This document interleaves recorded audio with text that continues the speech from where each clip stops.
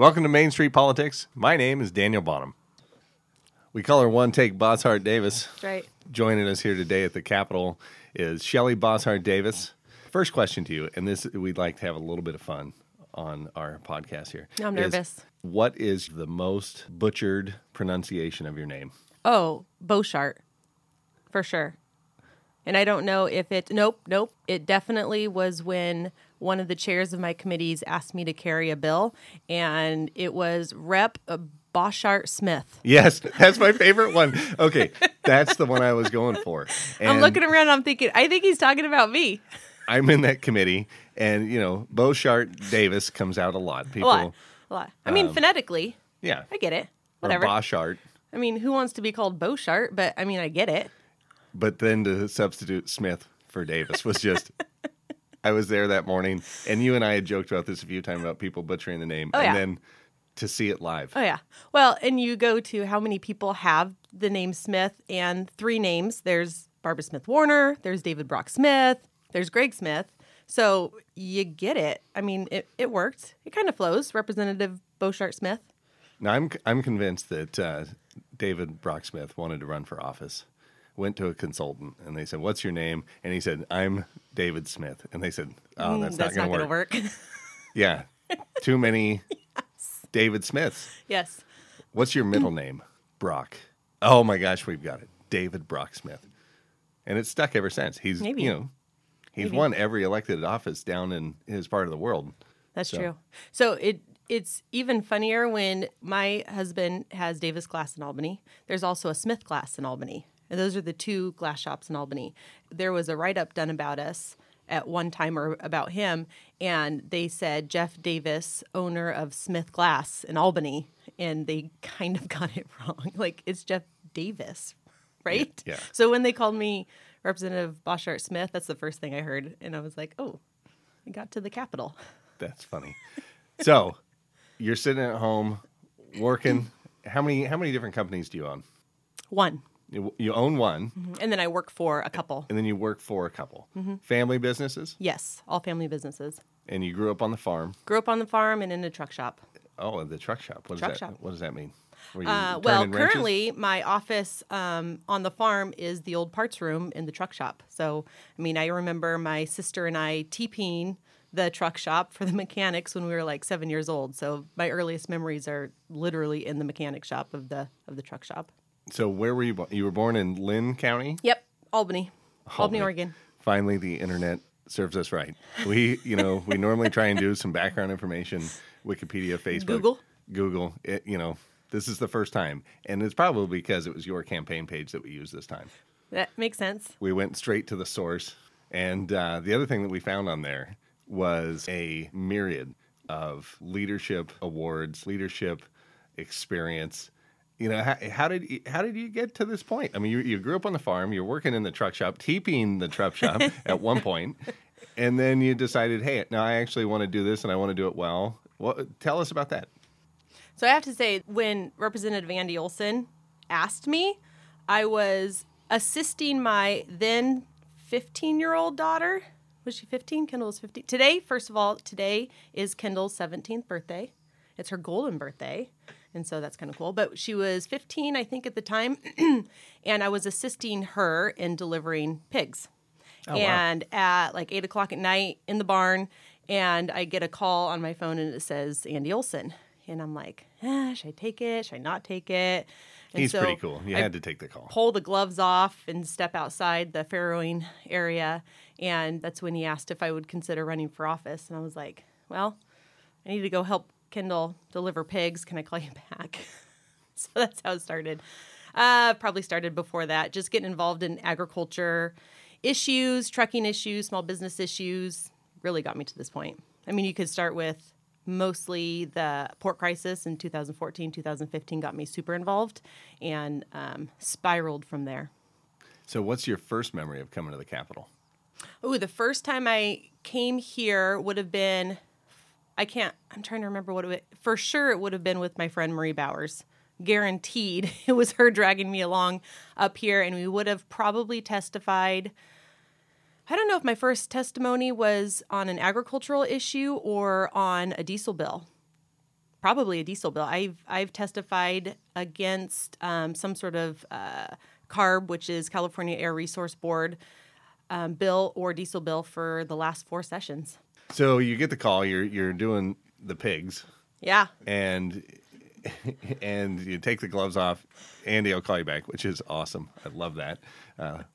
It reminds me of the movie Major League, when they give the guy a call and he's working in the tire shop, and they said, "How would you like to manage in the major leagues?" And he says, "I don't know. I got a guy on the other line about some white walls." And so That's about right. You're thinking about it. And then what was your process from there, though? Did you talk to the family? Did you call some friends? Yeah, talked to my husband and I went out to lunch with Rep Olson and his wife Pam, and went through some kind of deep dive, serious questions. A lot of it was about timing. And as we were walking out of the restaurant, my husband turns to me and goes, "You're going to do this, aren't you?" And so that's kind of how it worked. So talked to family, once they were all on board, then we went for it. It was so important for me, at least in this interview, to talk about your background and talk about everything you've done, is because you really are one of the busiest people I know. You run a small business, you work for your family business, you're a mom, you're a legislator, and one of the jokes that one of our colleagues likes to poke you with all the time is, "How could you possibly do this? Like, you're a mom, you're a business owner," and he kind of throws it at you. I know who you're talking about. Yeah. And yet you juggle it and you do it and you make it look, in fairness, easy. No problem. I've got this. Well, first, I'm a workaholic, and there's some negatives that come with that. There's some positives that come with that because I can juggle it. No joke, you give up all personal time at all. I mean, we're on a podcast, so you cannot see the roots in my hair right now because I cannot get it colored for the life of me. No time. But no time. And honestly, that goes away. That absolutely goes away. And just a small sacrifice, because I think it's super important.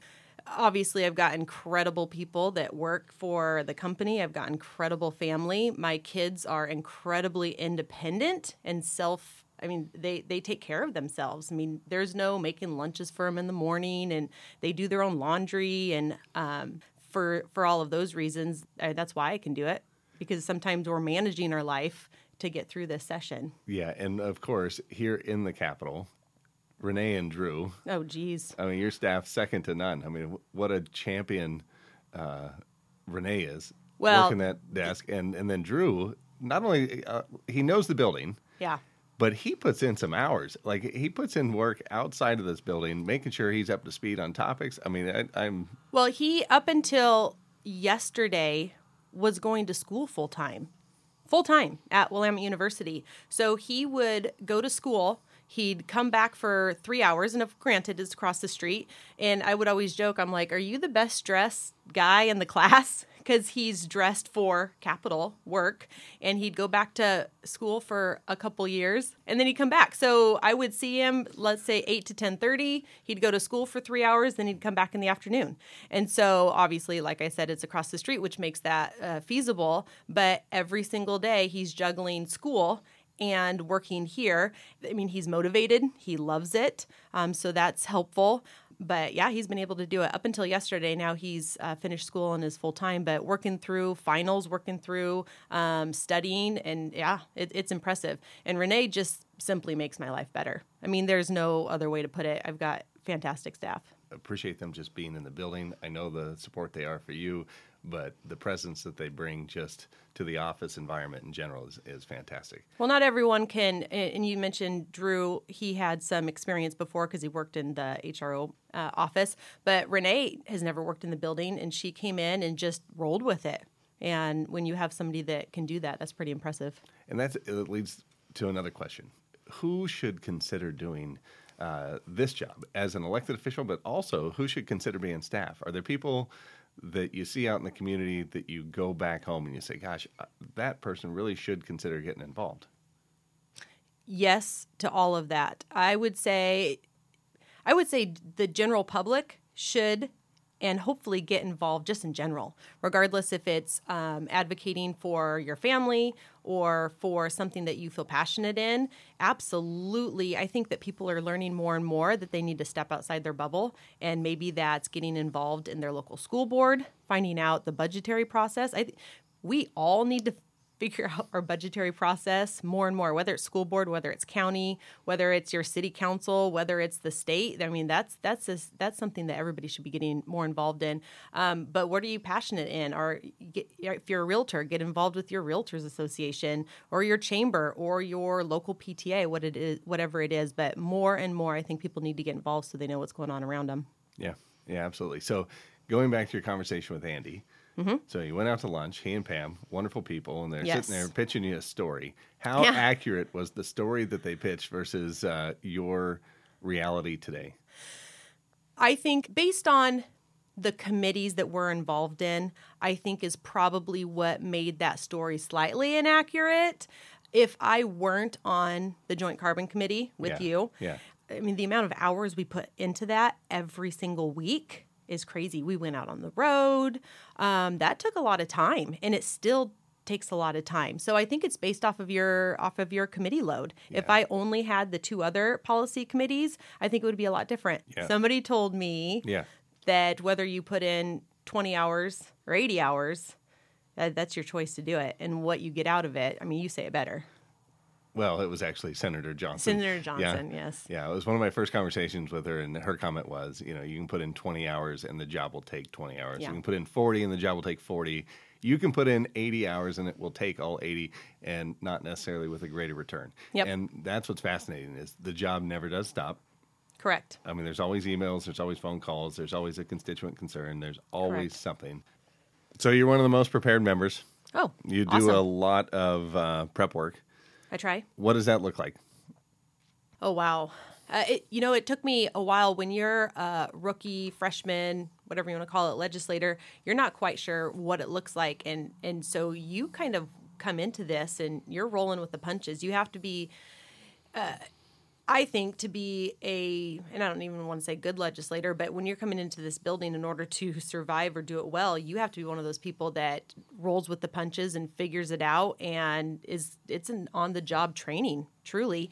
And so you go into your first committees and you're kind of like, what is this? And you're learning how to use the online OLIS, the online database system, and you're learning what that is like to get prepared. And I think that everybody has a different look as to what that means to get prepared.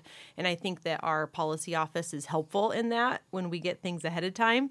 And you start looking at what the bills are, you're listening in the public hearings, you're ready to ask questions. But I think that part of that preparedness is more life experience. The committees that I'm on, those questions aren't prepared because of research. Those questions are prepared because of my life that's led me up to this point. I always say that I hope that I'm instrumental. I'm not an ideas person, but there's a lot of ideas people in this building. I'm more of a, hey, that's a great idea. What's that look like in a handbook? I'm a very practical person. Or what's that look like in real life? And so I think that that's where you call it preparedness, and I think that those kind of people are effective because of their life experience. Well, I think you're being a little humble. In fairness, I've watched you, read significant volumes of material. I've seen you do in-depth research and work with LPRO and go back and forth with staff in the building. Yes, your life experience has brought you here, but two, you work tremendously hard, and one, I can tell you, as a fellow member in the caucus together, it means the world to me as I sit down in caucus and we share ideas and we talk about bills, that I know that my fellow colleagues are out there working hard, making sure that we're all well informed and up to date.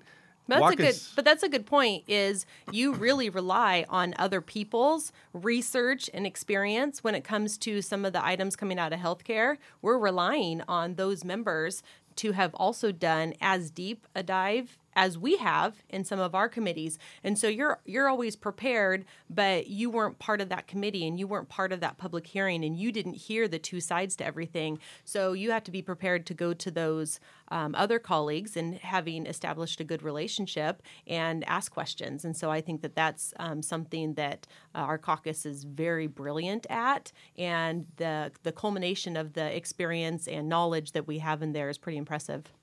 So the other thing that I have found so valuable in this building is relationship building, going and finding Absolutely. the people that do work hard, going and establishing, and regardless of whether they're in the House and the Senate, whether they're Democrats or Republicans, but going out and finding the people that really, really take deep dives on this stuff and building relationships. And I've watched you do that. Was that something that you just naturally thought was wise to do? Did someone talk to you about that, or how did that develop? The first thing that really kind of occurred to me, I was being interviewed by my own chamber. And I've been on the Governmental Affairs Committee of our Chamber of Commerce in Albany, which is a fantastic chamber. They do incredibly good work, and they're very involved, which I think is really exciting and good for that district. But one of the board members asked me straight up, are you going to be a person that goes up there, says no, and comes home? Or are you going to take the time to collaborate, to find a better way, to find a better answer, and to take the time and effort that would take in order to build relationships? And immediately I knew that I was that person. I'm not a hard no and go away, and I hope that that's been beneficial. But I knew that coming into it, and I think that's just kind of the person I am. I'm a relationships person, and I use that in every part of my life. What does a typical day here in the Capitol look Oof. like? Or period. Start at home. Okay. Because you got to get up. You got to get kids out the door, I'm sure. Yep. Get kids out the door. And sometimes it's earlier than others, depending on what's going on up here at the Capitol. But it typically starts early, ends a little bit late, again, depending on the workload. But kids get up. We get up probably around anywhere, me, 5:30 to 6, somewhere. The kids get up anywhere from 6 to 6:30. They have to do chores. They've got barn chores. They've got, making luncheons and whatnot. But really, they're so self-sufficient. I mean, I'm making sure that they're up, but their breakfast on their own, lunch on their own, they've got it taken care of. My oldest is now... she can drive, and so she's out the door pretty early because she goes and picks up my sister's kids, and then she goes to another house and picks up more kids. And so by the time she gets to school, she's already stopped twice, and she's got 7 kids in the car. So they're pretty good about getting out to the door, but I'm typically out of there beforehand. But I'm only 35 minutes from the Capitol, which is so incredible. I can't believe some of the people that are farther away, like you. It's just different for every district. It's different for every legislator, and it's different. Their family is different. I wouldn't be able to do this if I was Cliff Bentz and that far away, having kids like I do now. So that was part of the equation. But then, depending on the committee schedule, it's all based off of committee, caucus, floor, and meetings. And then in between that, you try to get some food. I mean, your day is just packed. It's truly packed. And then sometimes you don't get to do any research until you get home at night. And then for me, I then catch up on my other job on the phone on the way up here, on the phone on the way back, and a lot of emails after I get home. Yeah. So for our listeners, I'll just say, knowing that I was only appointed in November of 2017, and the good representative and I are both considered freshmen at this point. It's true. I just have a little bit of a lead, and we have been competitive from the moment we met, and it's been fun. I saw you. You posted something about a campaign event, like your kickoff event, and you had X amount of people and raised X amount of dollars. And so I texted you, just being funny, and we didn't even know each other at the time. No. But I was like, "Hey, I'm going to have X plus 1, and I'm going to earn Y plus 1." Yeah. And you were like, "Oh, bring it!" And then from that on, it's been everything. It's everything. It's voter turnout. Yep. Who won that one? Yeah. Who has more Twitter followers? Yeah. And so it's been fun. And the best one for me so far, though, was when you called, it was before, it was in December, and you were like, "Hey, I challenge you to a weight loss contest." And knowing that was just from my bad. From the limited exposure I had to this building, I thought, "Oh, she doesn't know yet. She doesn't know. You sit all day. There's terrible. No time to eat. So when you do, you don't eat well. This is a weight gain mitigation contest, and instead you threw out a weight loss challenge. I know. I was hoping for me it would be motivation. I might have been wrong. I'm not sure. Session's not over. I was thinking about that because I know we never wrote it down. So I was thinking maybe I can con him into saying I meant the end of the year. So I'm testing it out on this podcast right now because I think I meant 2019. I'm pretty sure it was end of session. I don't know. I've got a screenshot that Ooh. the text with we had our spouses confirm original weigh-ins that on is digital true. scales. This is all true. This is all documented. We are very competitive. Twitter followers, Facebook followers, campaign funds raised, how many people came out to our events. I mean, you name it, we compete. But the fun thing is, it's just an opportunity to help each other. It's true. Hold each other accountable. It's true. To get better. I enjoyed. Well, ultimately for the good of Oregon. And what's impressive is so many people that want to help. I mean, I remember the first time Dylan texted me and I was like, who's Dylan? And he's like, hey, here's an idea, or I think it actually was a video of you, like it was an outtake that you totally screwed up, and it was so funny, and I was like, oh my goodness, these are going to be my friends. This is fantastic. This just doesn't make sense. There was an outtake that I had screwed up. What could we...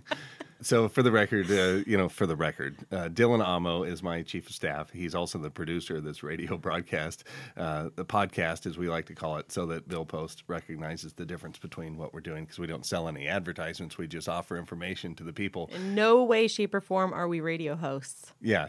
No, two clowns. Two clowns. Microphones. Two clowns and a fern? Is that how it goes? I think maybe. So. Sandy, you win on that one. One of the other questions I love to ask, it's one of my favorites, is what is something that people listening would be surprised to know about you? If I could choose anything, if I had a day off, that's funny. But I love being in the kitchen. Really? Love being in the kitchen. Oh, very, a sad part. I don't want to make this sad. There was a funeral for a very good friend of mine in the community. We lost an incredible stand-up guy in our community. But his funeral was this last Saturday, and I spent all day in the kitchen. By the way, 1,200 people were at this funeral, and we fed, I think, over 800 people by the time we went through it. But I spent the entire day in the kitchen. And I loved it. I grew up with 3 younger sisters and my mom, and we can manage a kitchen like anybody. If you said, hey, Shelly, I need you to, I have an event for 300 people tomorrow, I could say, no problem. What do you need? And so that could be surprising to some, but I love being in the kitchen. Out of my 3 girls, 2 of them also love it. The other one does not. She prefers to be in the barn. And I realized how bad she was in the kitchen, so I literally had to switch chores around to make sure that she knew how to run a kitchen. But that may be surprising to some. Yeah, I'm surprised by that. So I always like to have my own answer of what I expect to hear. Yeah? I expected you to say that you grew up Mennonite. Oh, well, I almost brought that in, and that could be the kitchen part. Yeah. Because that's just maybe part of my roots, and that's what we did. We canned. Did we do it last summer? My sisters and my mom and I get together and we make strawberry freezer jam, and it's an assembly line. It's an impressive, it's a little bit of a management part to do all of that, but yeah. Grew up Mennonite, love the kitchen. Maybe that's why, but that's where I find happiness. So you are currently the youngest member of the Republican caucus. On the House side. On the House side, yeah, absolutely. Mm-hmm. Yeah, ever since we kicked Senator Hurd out of the House and forced him over to the Senate and brought you in, so now you are the youngster. Yeah, and I didn't even realize that. I mean, I knew that I was younger, but I didn't realize that until we were talking about how Canada came up, because that's a whole different subject. You said you wanted to go to Banff Springs. I said that was on my bucket list. And I said, I hope to go to Banff for my 40th, which is next year. Yeah. And somebody goes, you're not 40 yet? And I turn around and I'm looking at everybody in the caucus and I'm like, oh, I'm the only one not 40 yet, which is kind of funny. So apparently a few people were listening to that conversation. Apparently a few where people. I said I was 41 and Zeke was 41 and Brock Smith was 41, because a few people came up to me on the House floor and said, oh my God, you guys are only 41. I love it. Right? And it's a compliment. It's a compliment. Yeah. But at the same time, it's like, yes. I wasn't sure if they were going the other way. Like, we thought the way you guys acted, that you guys were a lot younger.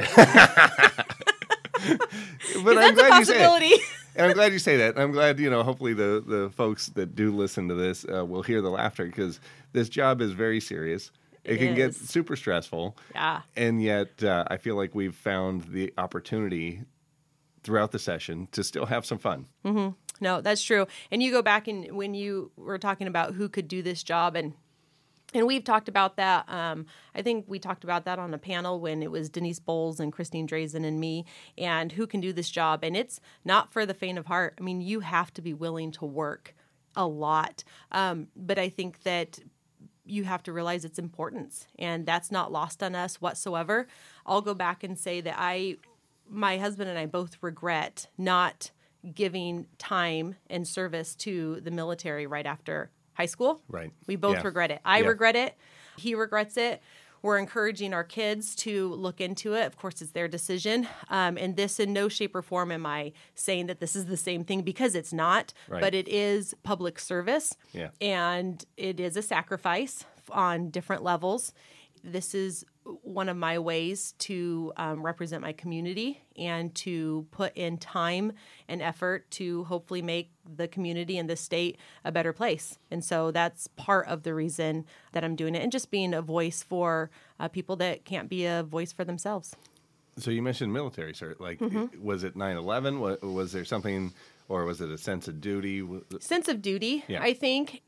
Especially just being grateful as we do memorials here in this building, and even before working in this building, but just seeing the sacrifice that other families have made, and realizing, I don't know, as you get older, you become a little bit more thoughtful and realize the sacrifice that others, so that you can pursue what you want to do. And as I'm teaching my own girls, I mean, truly, they can do anything they want to. And it's because of our history and where we've gotten to this point. And so that's because the American soldier has put his or her life on the line so that we can have what we want. And so it actually is good to think that way, because as we're going through these hefty debates here on the floor, right.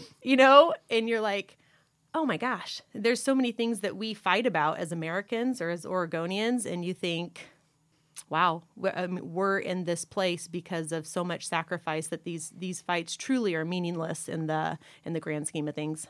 And that's always a good, I think, reflection to be able to have. As you were commenting about panel discussion that you had, I think about the few conversations I've had with people that want to do this job. It's a mix of both warnings and enticement, right? Like, I want quality people to come do this job. And so as I talk to people, right. I want them to know how rewarding it can be and what an impact they can have. And then there's another part of me that wants to warn them. Right. Right? This is not for the faint of heart, were your words, and I totally agree. Leaving family behind. And our first couple guests were the people that you referred to as not being close to the Capitol. We don't get to go home at night. Right. So I've had Cliff and McLean, and then just me being on the show here. As legislators, we also had Tim Sakarik on, which was a wonderful cool. opportunity to have the chief clerk on here. He's Yeah. fascinating. Tim's wonderful. But the folks that have been legislators have been from far away. And so we don't get to go home at night. And it is a completely different animal. Right. When I don't get to see my wife, I don't get to see my kids. I've tried to make it back to every basketball game my son had. I think I only Right. missed two. I You missed put a lot couple of track miles meets. out there. Yeah, but it's important. It's Yeah. a senior year. This is the last chance we have to watch this. So we made it a priority, which you can do, but people need to know that it is a sacrifice. Yeah. It's not, you don't get to come here. And again, the other misconception I think tons of people have is that when you come to this building as a member of the House, as one of 60 in the House, Right. that you have 1/60th of the power. No. And that is absolutely not true. And you start to realize the power dynamics of how much control the speaker has, how much influence the chairs of committee have, who sits on Ways and Means. Right. Trying to convey that back home and trying to raise the level of understanding that people have in terms of what influence we do have, how we do get to influence policy, how we get to move the conversation in different directions, but then also realistically what their expectations could and should be.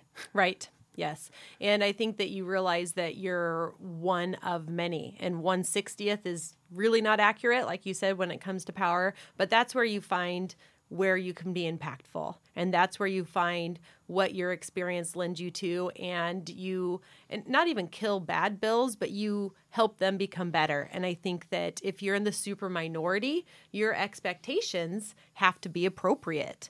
And that took me a little bit of time. I think when I came into this building, my expectations were higher than they are today. Right. And I'm not saying that's a good or a bad thing. I think that I realized my role and where I could be impactful, and that's with constituent outreach. That's with helping people get more involved in the process, or at least understanding the process, because there's been so many people that say, I don't even know where to start. Like, Right. They're like, I don't even understand the House and the Senate, or they'll call this Capitol Hill. And so you realize that there's opportunity out there to get people involved in the process and involved in their legislature, and realize that truly this is a citizens' legislature, and you truly can make an impact. I also, one of the most impactful, or something that I didn't realize coming into this process, is how much showing up matters. Not just submitting testimony, Right. not just Facebooking about it, but showing up in person to Salem is so impactful, because numbers really matter. Yeah. If we're in a public hearing and it's 4-1, the people that's on the for side, they're the ones that make the impact. They're the ones that, as we're sitting until 9:00 at night listening to testimony, when it's on one side over and over and over again, they're the ones that make an impact. And so I think that was one of the most surprising things to me, that, again, you have to get more people involved in the process, because their voice matters. Yeah, we saw it in the short session. We had some folks come out from Maupin. We were trying to help raise some funds from the state to help build a community center, library, city hall. And when those people took the time to come out Yes. from district with a presentation, well prepared, they had done, in fairness, they had done like 8 years worth of legwork to get it to where it was. They had done some local fundraising, and they came polished and gave this wonderful presentation. Speaker stood up from committee after we were done and walked out of the room, came out, took a second away from the committee to say thank you. Yeah. Right? Yeah. Thank you for coming out from Maupin. And my predecessor, John Huffman, had taken the time to have the speaker out for a visit and toured the district. Makes and a difference. Makes all the difference in the world. And for her then to know how far they came and the effort that they put into making sure that they were here. And when we have the people from Baker, when we have the people that, especially from Cliff's Greater District, Lynn Finley's House District, the folks from Eastern Oregon, when they drive 5-6 hours Right. to come testify, it really does have an impact on the folks in committees. And I've watched it time and time again. These folks from Portland, Salem area that do live close enough to go home, when they see those folks invest energy to get here, Yeah. it does have a bigger impact than 4-1. If that one person's from Baker, I would say the one person might have almost an equal voice. Almost.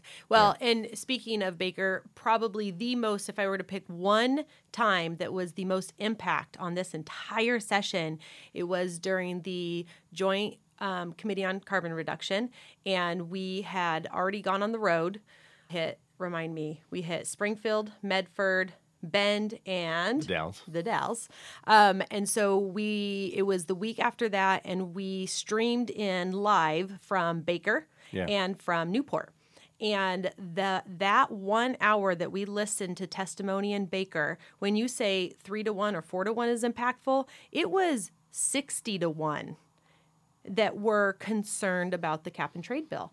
And not to say, and this is where I'm a logistics person. I've already talked about my practical side. Yeah. But when they testified, typically, if people aren't familiar with testimony, the chair calls up 3 people, they state their name, and then it takes time to shuffle them out, and they call 3 more people up. When Baker did this, and again, they're streamed in live from Baker, there was a blizzard out. Yeah. They had shut the highway down. Right. And over 350 people showed up to testify, and they only allowed 30 people to actually sign up and testify. And that's because they allowed an hour, and each person got 2 minutes. So they allowed 30 people to sign up. But that was only a tenth of the people that were there. There was one person for the bill, House Bill 2020, Right. one person. So it was very impactful, but the most impactful thing to me was the 3 people started, and as one person was giving their 2-minute testimony, they were shuffling in themselves. One person got up and walked off, another person sat down, and they were ready for the mic. So within one person stopped their testimony, the other person grabbed the mic, and they just kept going. Literally, I think Rep. Power had the gavel that night. She didn't even have to do anything. Yeah. They took care of it themselves, and they're like, we're going to maximize our time. And to me, I was cheering for them, and I was like, we hear you, Baker. Yeah. And for me, that was the most impactful. Yeah, that's awesome.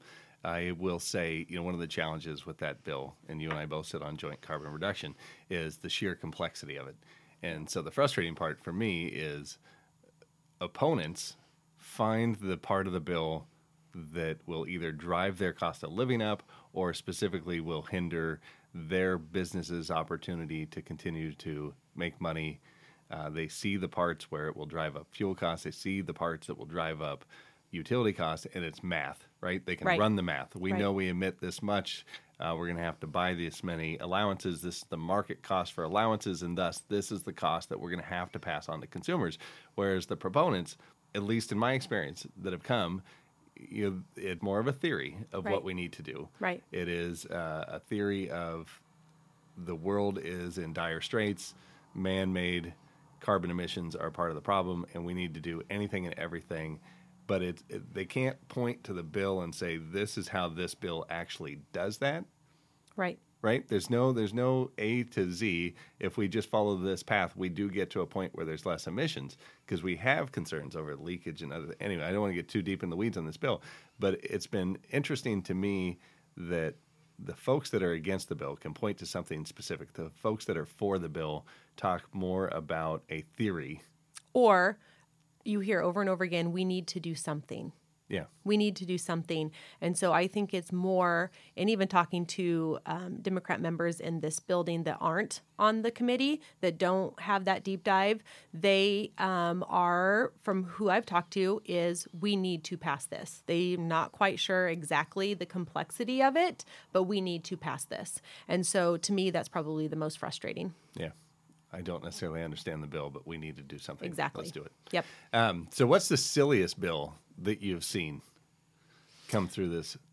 The straws, we haven't even seen the straws on the House floor. To me, I just think it's almost like the idea of the day, and now we're going to debate it in the Capitol building. I just feel like we have other things to spend our time on. So my favorite was we passed a bill basically saying we're anti-polystyrene. Oh. And then outside the Capitol, where there's massive construction going on, we built a couple chambers to house some inner workings of the Capitol infrastructure, and then to use as backfill, It was couple big basketball blocks. courts, wide, Big blocks of 12 foot deep of styrofoam. polystyrene. Yeah. Yeah, and it was probably single use. I mean, I'm just saying. I don't know. Now, granted, funny. in this case, it's going to be there for quite a while. That's true. That's true. Although I will also say, when you're talking about drilling off the Oregon coast or fracking or whatever we voted on, Things we don't do? Things we don't do. Yeah. So that, to me, if anybody, all those listening, when we're voting on something where it legitimately is only there for campaign purposes, and we don't even do it here in Oregon, you just got to laugh a little bit. Yeah, let's ban something that we don't do and aren't planning on doing, Yep. but in the name of something that I can put on a campaign Yep. hit piece. There you go. Okay, last question, because you are a social media dynamo. Yeah, superstar, like a rock star of social media. What is the meanest tweet you've gotten back? Oh boy. It would probably be a Facebook comment, not a mean tweet. One of these days, we just need to read them. We're going to save them and just read them out loud. I can't say it because of the profane language that was used, but just being told to resign over and over again and talk about bleepity bleep representation and those kind of things. But what's great is every single time I don't even have to respond. Somebody else that knows me, speaks a little bit of common sense, but you see time and time again that does not resonate with those kind of people. We try to monitor our page and we don't allow foul language. Facebook actually took it down themselves. Yeah. We had one of those too. Yep. And I was like, what is this hidden comment? I don't even remember seeing this comment. And so I called Dylan. I said, hey, did you hide this comment? And he said, no, I didn't. So I unhid it for 1 second. And then I was like, whoops, nope. Nope, we're going to hide Gotta that. take that one back down. People don't need to read that nonsense. So is there one question that I didn't ask you that you were just dying to answer that you're like, gosh, Daniel, I wish you would have asked me this? Well, I'm a nerd, so I think that next time we should do a 2-hour deep dive into House Bill 2020. Or the diesel bill. Yeah. Or the diesel bill. So we'll date ourselves with this and see how long it takes us to edit it and put it out. But today is the big day. Yes. We believe that today in our carbon committee that they're going to try and move a final dash amendment that the last 94? one was... I think it's the That's dash what I've heard. 94. Dash 94 is what I've heard as well. The 84 that it's going to be built off of was 182 pages. Mm-hmm. We'll be talking about that today. Ooh, fun fact. Yeah. The 180 or 190 page dash 84 amendment mentions the word jobs 5 times, but it's being messaged as the Clean Energy Jobs Bill. That's right. And Interesting, one of those don't you think? And one of those 5 times it's mentioned is actually mentioning the loss of jobs. The loss of jobs, yeah. So take that out. It's mentioned 4 times about creation of jobs in 180 plus pages. I think that should be heard loud and clear. Well, you got close to the mic. I know. It was trying to make it impactful.